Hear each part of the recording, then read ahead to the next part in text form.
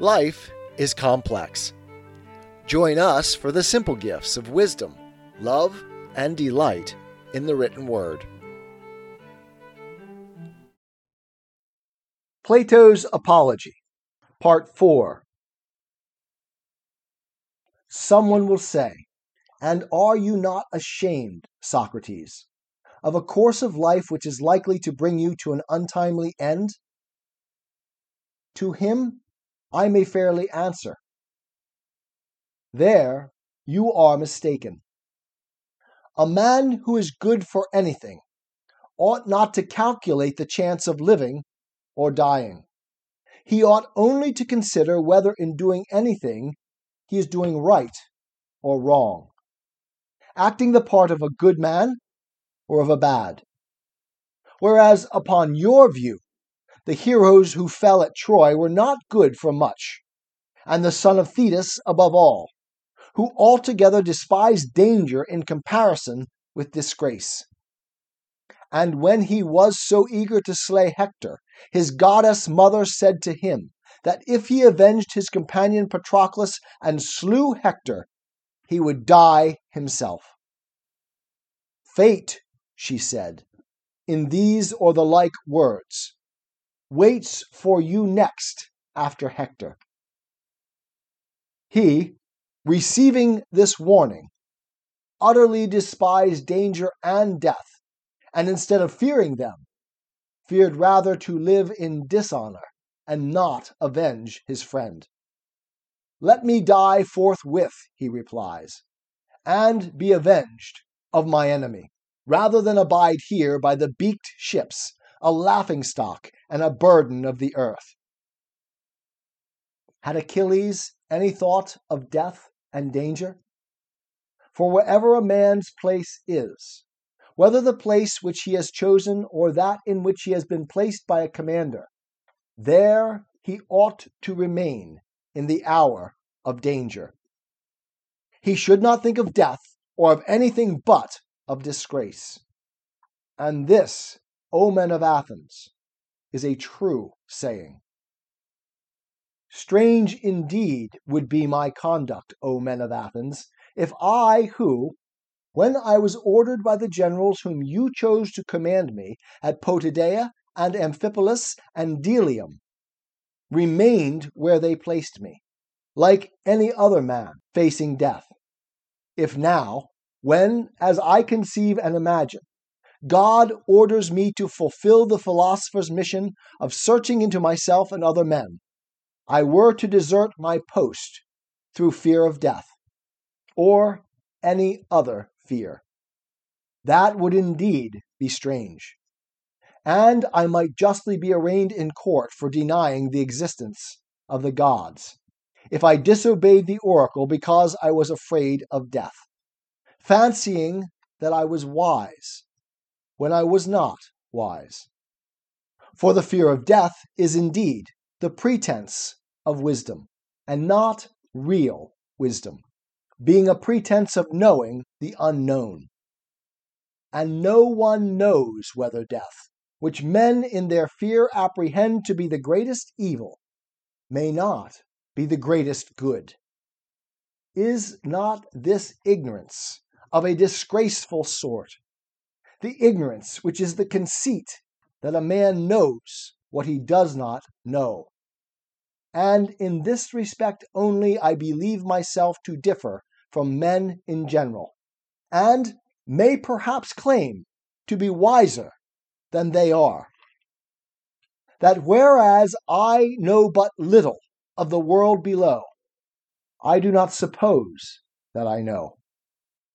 But I do know that injustice and disobedience to a better, whether God or man, is evil and dishonorable, and I will never fear or avoid a possible good rather than a certain evil.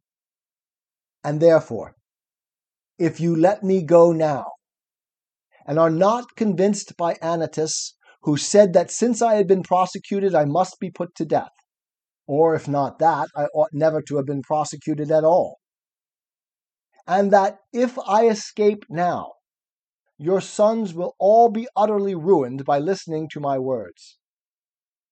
If you say to me, Socrates, this time we will not mind Anytus, and you shall be let off, but upon one condition, that you are not to inquire and speculate in this way any more, and that if you are caught doing so again, you shall die. If this was the condition on which you let me go, I should reply, Men of Athens, I honor and love you, but I shall obey God rather than you. And while I have life and strength, I shall never cease from the practice and teaching of philosophy, exhorting anyone whom I meet, and saying to him after my manner, You, my friend, a citizen of the great and mighty and wise city of Athens, are you not ashamed of heaping up the greatest amount of money and honor and reputation, and caring so little about wisdom and truth, and the greatest improvement of the soul, which you never regard or heed at all? And if the person with whom I am arguing says, Yes, but I do care, then I do not leave him or let him go at once, but I proceed to interrogate and examine and cross-examine him. And if I think that he has no virtue in him, but only says that he has, I reproach him with undervaluing the greater and overvaluing the less.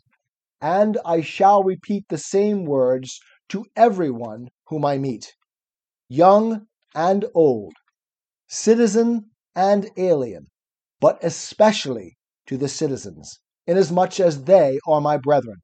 For know that this is the command of God, and I believe that no greater good has ever happened in the state than my service to the God.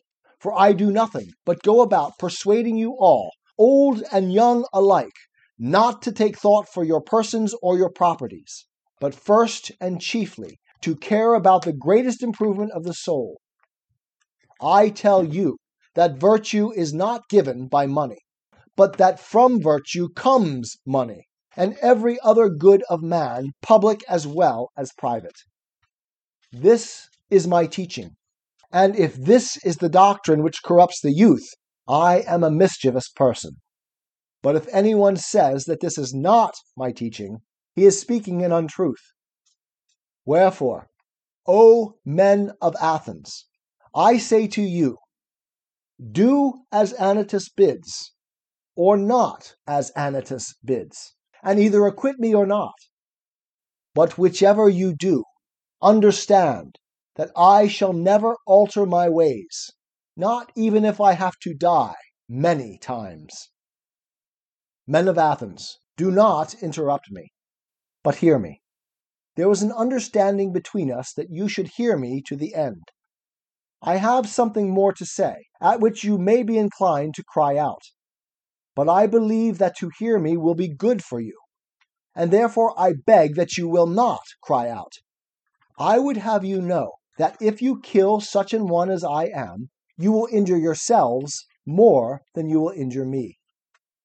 Nothing will injure me, not Miletus, nor yet Anytus. They cannot, for a bad man is not permitted to injure a better than himself. I do not deny that Anytus may, perhaps, kill him, or drive him into exile, or deprive him of civil rights. And he may imagine, and others may imagine, that he is inflicting a great injury upon him. But there I do not agree, for the evil of doing as he is doing, the evil of unjustly taking away the life of another, is greater far. And now, Athenians, I am not going to argue for my own sake, as you may think, but for yours, that you may not sin against the God by condemning me, who am his gift to you. For if you kill me, you will not easily find a successor to me, who, if I may use such a ludicrous figure of speech, am a sort of gadfly, given to the state by God. And the state is a great and noble steed, who is tardy in his motions, owing to his very size, and requires to be stirred into life. I am that gadfly, which God has attached to the state, and all day long and in all places am always fastening upon you, arousing and persuading and reproaching you. You will not easily find another like me, and therefore I would advise you to spare me. I dare say that you may feel out of temper, like a person who is suddenly awakened from sleep, and you think that you might easily strike me dead, as Anytus advises, and then you would sleep on for the remainder of your lives, unless God, in his care of you, sent you another gadfly. When I say that I am given to you by God, the proof of my mission is this. If I had been like other men, I should not have neglected all my own concerns, or patiently seen the neglect of them during all these years, and have been doing yours, coming to you individually like a father or elder brother, exhorting you to regard virtue. Such conduct, I say, would be unlike human nature. If I had gained anything, or if my exhortations had been paid, there would have been some sense in my doing so. But now, as you will perceive, not even the impudence of my accusers dares to say that I have ever exacted or sought pay of anyone. Of that they have no witness. And I have a sufficient witness to the truth of what I say, my poverty. Someone may wonder why I go about in private giving advice and busying myself with the concerns of others, but do not venture to come forward in public and advise the state. I will tell you why. You have heard me speak at sundry times and in divers places of an oracle or sign which comes to me, and is the divinity which Meletus ridicules in the indictment. This sign, which is a kind of voice, first began to come to me when I was a child. It always forbids, but never commands me to do anything which I am going to do. This is what deters me from being a politician, and rightly, as I think. For I am certain, O men of Athens, that if I had engaged in politics, I should have perished long ago, and done no good either to you or to myself. And do not be offended at my telling you the truth, for the truth is that no man who goes to war with you, or any other multitude, honestly striving against the many lawless and unrighteous deeds which are done in a state, will save his life. He who will fight for the right, if he would live even for a brief space, must have a private station, and not a public one. I can give you convincing evidence of what I say, not words only, but what you value far more, actions. Let me relate to you a passage of my own life, which will prove to you that I should never have yielded to injustice from any fear of death, and that, as I should have refused to yield, I must have died at once. I will tell you a tale of the courts, not very interesting perhaps, but nevertheless true. The only office of state which I ever held, O men of Athens, was that of senator. The tribe Antiochus, which is my tribe, had the presidency at the trial of the generals who had not taken up the bodies of the slain after the battle of Arginusae. And you proposed to try them in a body, contrary to law, as you all thought afterwards. But at the time, I was the only one of the Prytanes who was opposed to the illegality, and I gave my vote against you. And when the orators threatened to impeach and arrest me, and you called and shouted, I made up my mind that I would run the risk, having law and justice with me, rather than take part in your injustice, because I feared imprisonment and death. This happened in the days of the democracy. But when the oligarchy of the 30 was in power, they sent for me and 4 others into the rotunda, and bade us bring Leon the Salaminian from Salamis, as they wanted to put him to death.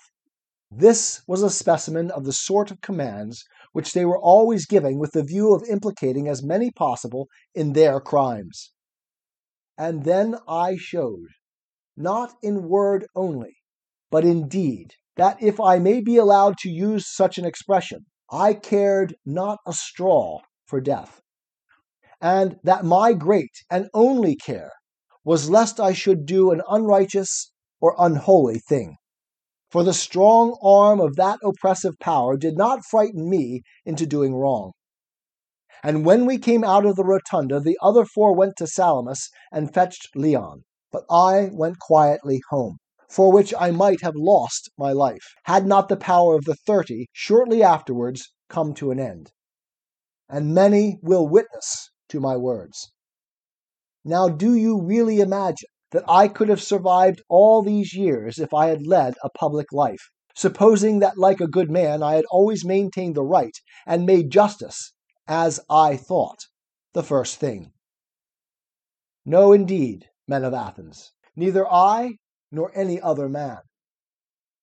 But I have been always the same in all my actions, public as well as private, and never have I yielded any base compliance to those who are slanderously termed my disciples, or to any other.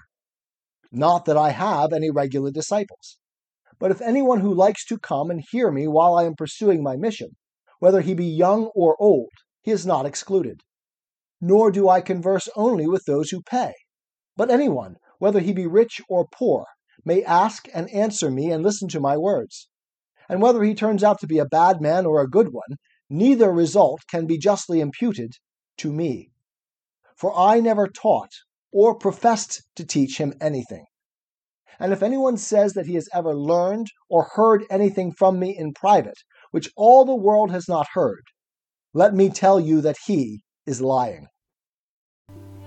'Tis the gift to be simple. 'Tis the gift to be free. 'Tis the gift to come down where we ought to be. And when we find ourselves in the place just right, 'twill be in the valley of love and delight. When true simplicity is gained, to bow and to bend, we will not be ashamed. To turn will be our delight, till by turning, we come round right.